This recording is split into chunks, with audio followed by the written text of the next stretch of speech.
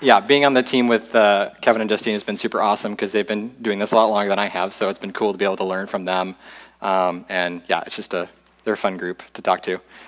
We started meeting back in, I guess, September to talk about how things were going to go while Kurt and Julie were on sabbatical, and kind of centered in on doing this series about the names of God and getting to know Him through those names.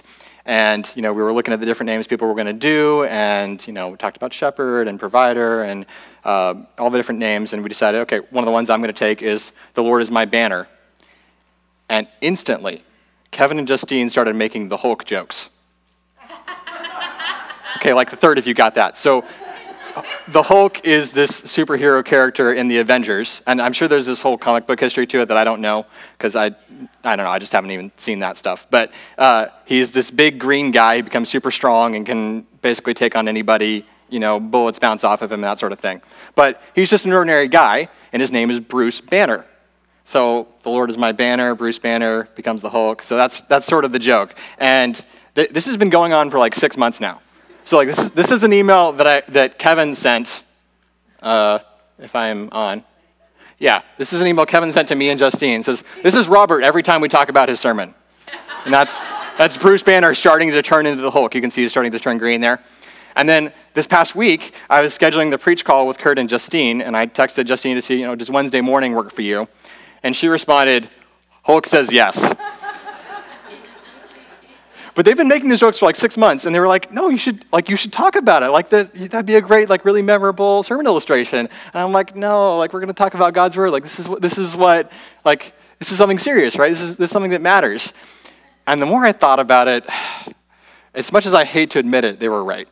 So just bear with me for a second. I think there are times in our lives where we are like the Hulk, right? We are strong and going for it. We are gung-ho for God. We are willing to go for it, whatever the cost is. Pain doesn't matter. Suffering doesn't matter. I'm going all the way until the battle is won, right? And then there are other times where we're not like that. We're just more like Bruce Banner. We're a regular person, kind of anxious, kind of sheepish, not bold. We're just kind of hanging in there, surviving, right? Isn't that sort of what our spiritual lives are like sometimes? God says this to the people of Judah in Jeremiah. He says, "How unstable you are, constantly changing your ways." And I feel like that's me a lot of the time. A lot of the time I am indifferent or apathetic. I just don't care that much about the things of God. I have all these things going on in my life, all these people demanding my attention, all these things that I need to do, and it's a lot. And sometimes I just don't want to think about it, right? When I was younger, when I was in middle school and high school, I was really into ancient military history. I loved looking at like the battles that the ancient Greeks fought with the Persians, Thermopylae and Marathon and Salamis, and the people coming together to defend their home against these invaders, or like the Romans versus the Carthaginians, and Hannibal taking the elephants over the Alps and fighting the Romans in Rome, and all of that. It was just the coolest thing to me. There's something romantic about it to a middle school boy, right? And it's still kind of romantic to me. I love the strategy of it, but also just like the picture of like an army, right? Together, marching forward to fight for something. There's something kind of epic and majestic about that. And when you are a soldier on the battlefield, in that kind of scenario, you're up in the front lines. There's no space between you and the enemy army. You're right there. You and all of your guys are on one side, and them and all of their guys on their side, and you're fighting, and it's chaos and confusion and noise. And when you're there in that moment, you can't really see what's going on around you, can you? You can't see what's happening. You don't know where to be, where to go, unless there's something kind of like above eye level that you can look to, right? There has to be something above the noise and the confusion of what you're in. And in the ancient military battles, that thing was the banner. The Romans did this better than anybody. They understood the importance of this. They were more disciplined and more organized than anybody. They had their armies organized into legions of 5,500 men, split into 10 cohorts of 6 centuries each. A century means 100, but there's actually about 80 guys in a century. There'd be the centurion who's in charge. He's following the commands of the general of the legion. And if I'm a soldier, I'm following the centurion, right? And the centurion, because, he's just a soldier like everybody else, he's got a special hat, but if I can't see the hat, how do I know where he is? There is a man next to him named the signifer. And the signifer is the banner holder, the military standard bearer of the century, of the legion, of Rome. And in Rome, the banner would have looked something like this.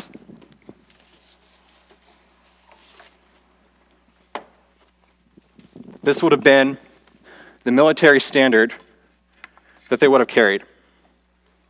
This is the military standard of the first German legion of Rome, one of the real legions that went and fought, and that's what he's carrying. It's kind of epic, right? It's kind of majestic.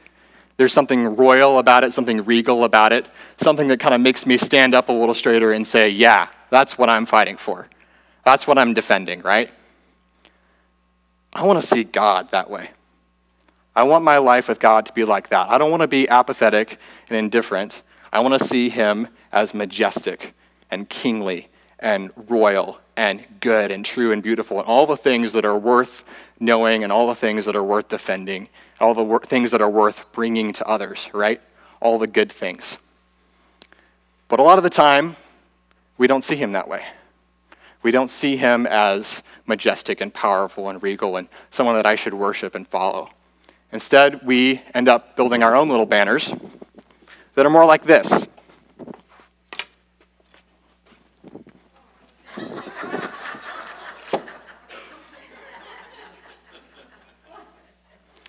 That one's a little better, don't you think?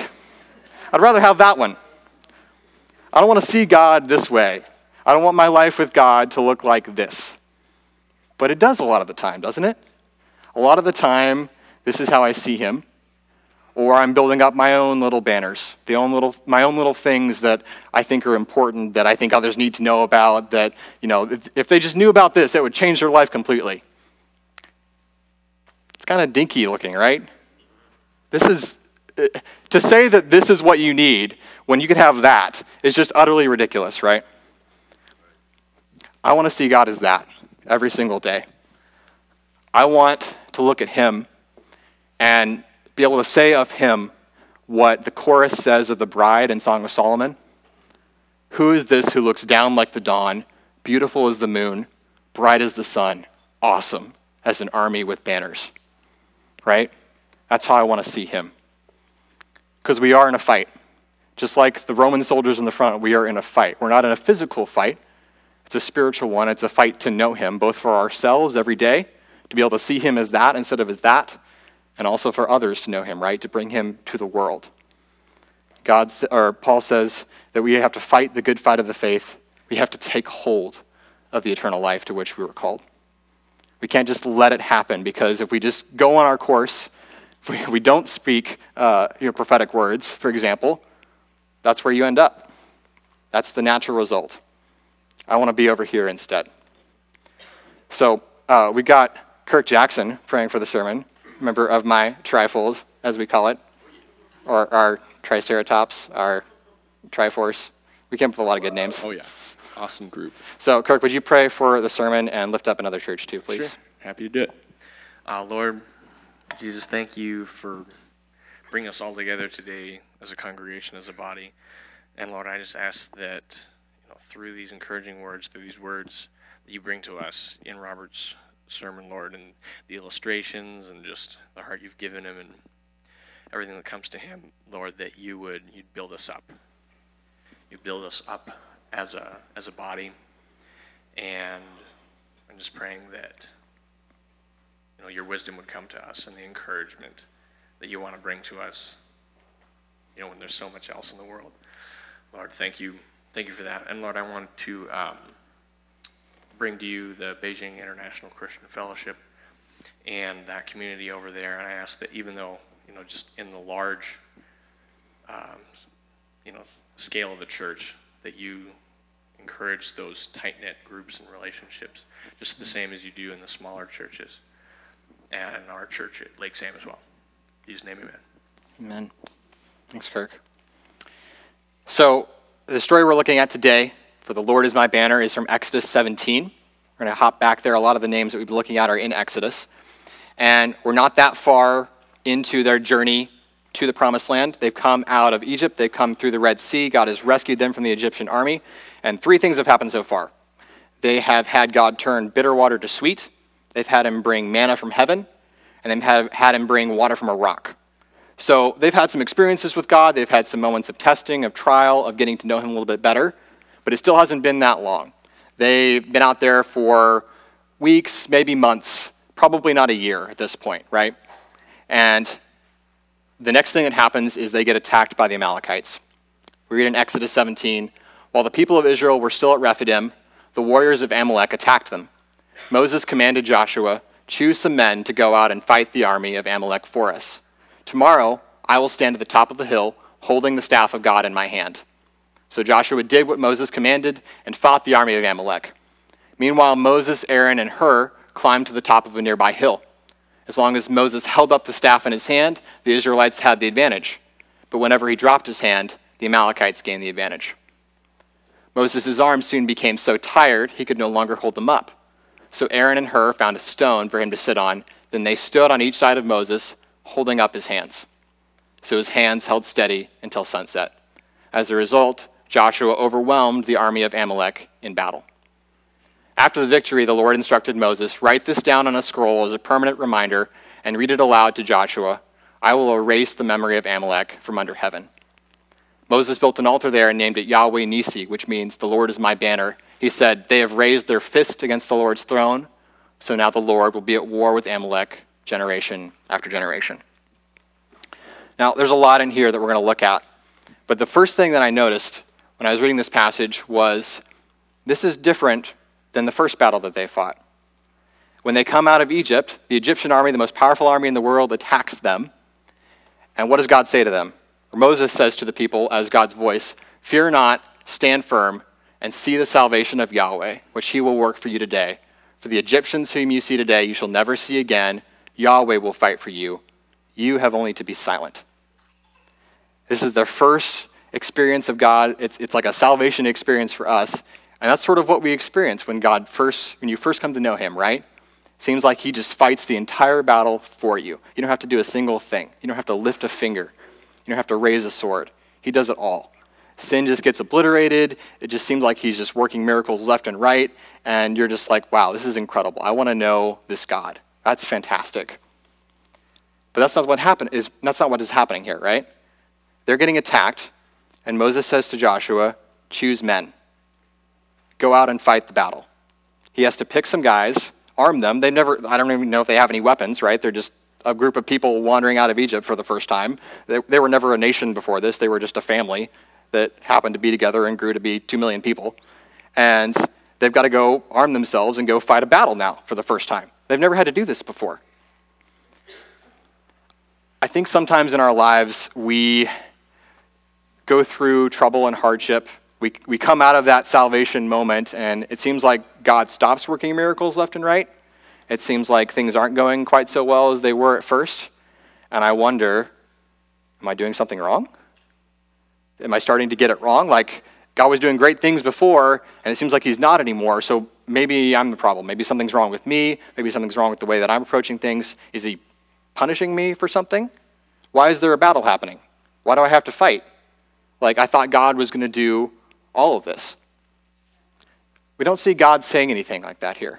We don't see him saying that, they have done something wrong and they're going to be punished now. He says that a lot in the Old Testament. He allows them to experience the consequences of their actions because he wants them to know when you're with me, that's when things are really good. I have life for you, not these other idols or these other gods, these other choices that you can make. But he's not saying that here. God doesn't say anything. They just get attacked and they have to go fight a battle. I think God is trying to raise us up to maturity. I think he's trying to get us to grow up a little bit. He's giving us a chance to learn from him and to grow up and to fight the battle. And in this case, I don't think it's Israel's fault that they're getting attacked. It's not a consequence of something that God did. In fact, it's the other way around. The reason they're getting attacked is because the people who are attacking them are evil. In Deuteronomy, God explains a little bit more about what's happening here. He says, remember what Amalek did to you on the way as you came out of Egypt, how he attacked you on the way when you were faint and weary and cut off your tail, those who were lagging behind you, and he did not fear God. So we don't see this detail in Exodus, but apparently what the Amalekites did, right, so, Israel's walking along, they've got a caravan of people, 2 million people, and Amalek attacks them in the rear where the slowest people are, probably the oldest people or the children or whatever it is, and he attacks the rear and separates them from the rest of the caravan and attacks them. So Amalek is not picking on someone his own size. Amalek is a bully. In fact, it says Amalek does not fear God, which is actually not surprising when you consider who Amalek is. If you look in Genesis, you see that Amalek is the grandson of Esau. Esau, who sold his birthright for a bowl of soup. Esau is the oldest grandson of Abraham, the oldest son of Isaac. He's born before Jacob. He should be the one that God is bringing all his promises through, right? God made all these promises to Abraham and Isaac saying, I'm going to make you a great nation. I'm going to bless you, or bless all the nations of the earth through you. That should be Esau. But instead, this is what happens. When Jacob was cooking stew, Esau came in from the field and he was exhausted. And Esau said to Jacob, let me eat some of that red stew, for I am exhausted. Therefore, his name was called Edom, which means red. Jacob said, sell me your birthright now. And Esau said, I'm about to die. Of what use is a birthright to me? Jacob said, swear to me now. So he swore to him and sold his birthright to Jacob. Then Jacob gave Esau bread and lentil stew, and he ate and drank and rose and went his way. Thus Esau despised his birthright. He couldn't have waited like half an hour more and cooked his own food. He did not care about the promises of God. Jacob had all his own issues too, but Jacob at least wanted to be God's man. He at least wanted the chance to have God's promises come through him. He at least wanted to be blessed by God. I'm not going to let you go until you bless me, right? That's Jacob. But Esau despises it. And it's not always true that children walk in the way of their parents, but that's kind of the default, right? In Kings, when they're talking about the kings and the sons who succeed them, whether the king was good or bad, it always says of the son, he either walked in the way of his father or he turned away. The default is to walk in the way. Otherwise, you have to turn, whether your father was good or bad, and both things happened. But it seems Amalek probably did not turn from the ways of his father and his grandfather because he does not fear God, and he is attacking these weak, defenseless caravans for whatever reason, plundering, who knows. So that's who they're fighting against. And it says in Exodus, they have raised their fist against the Lord's throne. Do you have something in your life that raises its fist against God? It doesn't fear him? It doesn't see him as that? It says, no, that's God's banner. That's what God looks like. That's how it sees him. It calls good evil and evil good. Do you have something like that? In the last year, it sort of crept on me really slowly and at the same time suddenly, because you just all of a sudden wake up one day and realize it's there. But I work in tax for investment companies, and we see all these different investments that are being made, a lot of money changing hands and a lot of money going back and being made by these investors. And that's what my coworkers end up talking about a lot of the time because it's just what we work on, right? And about 4 years ago, I started doing a little bit of investing on my own. And at first, I lost just as much as I made, right? Because you're learning it and figuring it out and making mistakes. And about a year and a half ago, I started to figure it out, I think, and I started to do well. I started to do really well, actually. And before I knew it, the first thing I would check when I woke up in the morning was my brokerage account. And I would go and look and see, what happened after the market opened? This company issued a new SEC filing. I've got to look at that and see what's going on there. There's this new thing in the news. It's affecting all the stocks that I own. I have to figure out what's going on there and make sure I know. And that was consuming my thoughts. It was taking over the way that I thought. And what should have been a blessing from God to me, something that I could use to serve him in his kingdom and say, God, what do you want to do with this money that you blessed me with?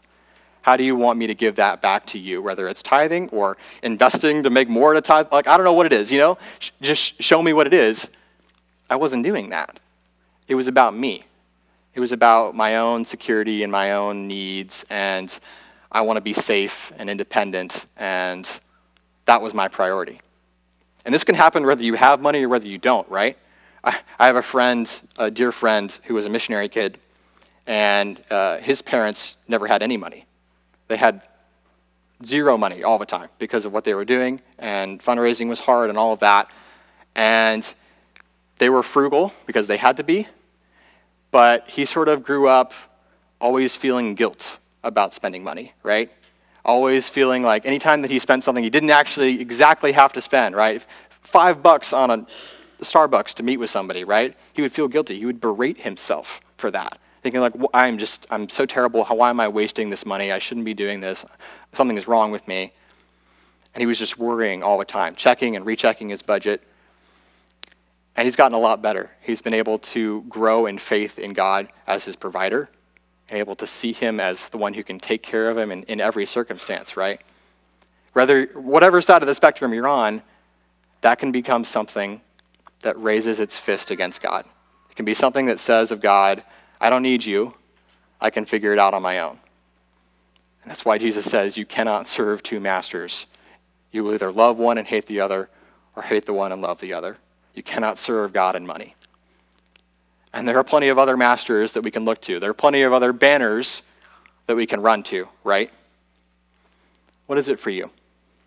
What is the thing in your life that stands up against God and prevents you from seeing him as that? The little tiny banner that you raise up and say, this is the thing that's going to protect me. This is the thing that's going to make me whole. It can't. And it won't. Let God work in you. Let him speak to you about what that is, if there's something for you. And when that's done, the next challenge we face, I think maybe I went twice. Yeah. Oh, I'm sorry. God is going to destroy that. He's going to wipe it out. That's going to be the end of it, right? It's all going to be destroyed in the end. He's going to take every sin, everything that stands up against him, and remove it. Not because he's too proud or because he can't stand to have something threaten him. It's because he wants us to know him. C.S. Lewis says, we must not think that pride is something God forbids because he's offended at it, or that humility is something he demands is due to his own dignity, as if God himself were proud. He's not in the least worried about his dignity. The point is, he wants you to know him. He wants to give you himself. He wants you to be able to see him as the true banner. That banner stands in the way of that. And when that's done, the next challenge is being able to find him when we're faint and weary. They got attacked when they were on this journey. Maybe this is one of the times where they're looking for water and they haven't been given water by God yet. I don't know. For some reason, they are tired. They are weary on this journey. And they're getting attacked right in the middle of that, right? And I think often our spiritual indifference or our spiritual apathy, our inability to see God as the true banner, comes from just that faintness and tiredness and weariness, right? We have so many things to do, so many obligations we have to meet. I'm starting to be in tax season right now. So right now I'm working about 55 hours a week, and it's going to ramp up to about 75. I'm doing a master's class at USC online in tax. I just started dating a girl in California. She's pretty great. I'm really thankful for her. But that means I'm down there about one weekend a month and spending time on the phone talking to her most days, which is great. Takes time. And God has been getting pushed out, right? His place becomes suddenly less important. I wake up in the morning and I think, I could sleep an extra 45 minutes and not do my devotional today. That'd be fine, right? I had a late night last night, right? I need to get some extra sleep and caught up, because if I don't, this whole rest of this week is going to be difficult. And so I let that go. Maybe I have a meeting with my threefold, with Kirk and Jeff, and I say, I'm just really slammed. I don't think I can meet this week. I'm sorry, guys. Can't do it. Just have too much to do. Or it's Sunday morning, and let's say that I am healthy and I have nothing that keeps me from being able to come to church on a Sunday morning. No health issues, no transportation issues. I can be here. I don't have to stream the service. But I say, it's fine. I'm just going to sleep in for a while and watch church from home. It'll be fine. I don't need to be part of the actual community there. I'll get the sermon. I'll get the truth. That'll be great. These are not good options for us. When we do that, God goes from looking like that to like that. Bonhoeffer says, come to church. You can do that of your own free will. You can leave your home on a Sunday morning and come to hear the sermon. If you will not, you're of your own free will, excluding yourself from the place where faith is a possibility. Do not say that you have not got faith. You will not have it so long as you refuse to take the first step. There are times where I'm not willing to take that step. I think, it's fine for today. It's going to be fine. I don't need to do it today. It's all right. And slowly, bit by bit, he shrinks in my perception. He shrinks in my sight. His glory becomes minuscule, right? We have to take those steps. I need to meet with my threefold. I need Kirk and Jeff holding up my hands in the battle. Because if we don't pray for God to win, we're going to lose. That's the other option. Whenever Moses lowered his hands, the Amalekites prevailed, right? Whenever he raised them, Israel prevailed. I need to lift up Kirk and Jeff's hands, and they need to lift up my hands. If this story is not a biblical advertisement to be in a threefold, I don't know what is. Right? 3 guys holding up their hands in prayer for God to win the battle. We need that. We need threefolds. We need church. Faith comes by hearing. Come and hear the sermon every week, if you can. Worship together with the corporate body. My faith was built just worshiping together this morning, wasn't it? God was glorified in this place this morning. I wouldn't have got that at home. Even watching worship from home, I would have missed out on that, to be there in the room when that is happening. That's important. And when we're tired and weary and we have a million things to do, a million obligations to meet, I'm sure all the parents are rolling their eyes at me right now and saying, you may have a lot to do, but you don't have kids. I get it. I don't know what that's like. But when we're tired and weary, the banner of God is a place for us to flee. When we're getting attacked, we can flee to it from the arrows of the enemy, that his beloved ones may be delivered, that he can give salvation by his right hand and answer us. That's what the banner is. The banner is a place of unity. The banner is a place of his people coming together to rest and to defend themselves, to defend each other from the enemy, right? This is the place that unites us. I want to stand over here and encourage you to stand over here with me. I want to end today by sharing a picture with you that God gave me about 7 years ago now. It wasn't a vision or anything. It was just sort of a download moment, if you will. God gave me a picture of his glory and his majesty and his love for us. And it's really shaped the way that I see him and helped me to see him better. And so I want to share it with you. And it is the kind of thing where you have to close your eyes and be in it. And if that's something that you don't love, I really encourage you to do that today. I think it's going to make a difference. So would you just close your eyes and listen as I read these words? In the middle of a city stands a large stone chapel. It's enormous. Houses and shops surround it for miles, but they all seem to cower under its towers and battlements. Picture the inside of the main hall. It's grand and ornate, with velvet tapestries lining the walls, thick suits of armor standing tall against them. Light floods in from windows high above. At the very back of the hall is an ivory throne on a platform. It's encrusted with gold, rubies, sapphires, and emeralds. The rest of the hall contains no furnishings, but it's not empty. There are 2 long lines of soldiers down the center aisle. They wear shining plate armor and carry drawn swords and broad tower shields, standing at attention. Behind them are thousands of people, citizens of the city and even more travelers from abroad. You are one of these people. You're standing in the middle of the crowd, everyone pushing and shoving, trying to get to a spot where they can see the center aisle. You hear a single trumpet blast, and all eyes turn toward the massive double door. 3 guards pull each side open slowly. The door creaks under its great weight. And then, he is walking in. He stands taller than anyone else in the room. Like the guards, he's wearing plate armor from his toes to his neck, but his is far more elaborate. It's lined with gold. He has on a crimson red cape that flows from his back. At his side is a sword, and you wonder that it doesn't burn through its sheath, for it glows a molten red. And upon his head is a diamond crown. He begins to walk slowly up the aisle, looking from side to side into the crowds. With every step, the ground seems to shake. Every few seconds, he would seem to hesitate for a moment, as if he were looking for someone. As he gets closer, you can see his face better.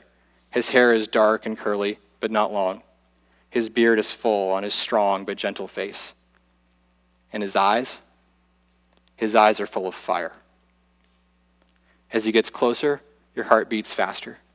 You're hoping that he might cast a glance in your direction, but at the same time, you wish he would stop coming closer. His eyes are terrible and wonderful. He's only a few yards away now, and he stops. He looks right at you.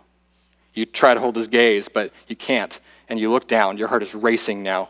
Just keep going, just keep walking. You say to him under your breath, but he doesn't. He starts to move toward you, out of the aisle. He waves aside the guards and the people in front of you, and he stops. You can see the toes of his boots and the edge of his cape as you stare at the ground. My friend, he says, as he lifts up your head. You see his face again, and he's smiling. He begins to laugh, a deep, sincere, genuine laugh of joy and gladness. He embraces you. Welcome, he says. I'm so glad you are here. You can open your eyes. That's Jesus. That is my king, my captain, my friend, the one that I would follow even to death because he gave his life for me. His is the banner that I hold.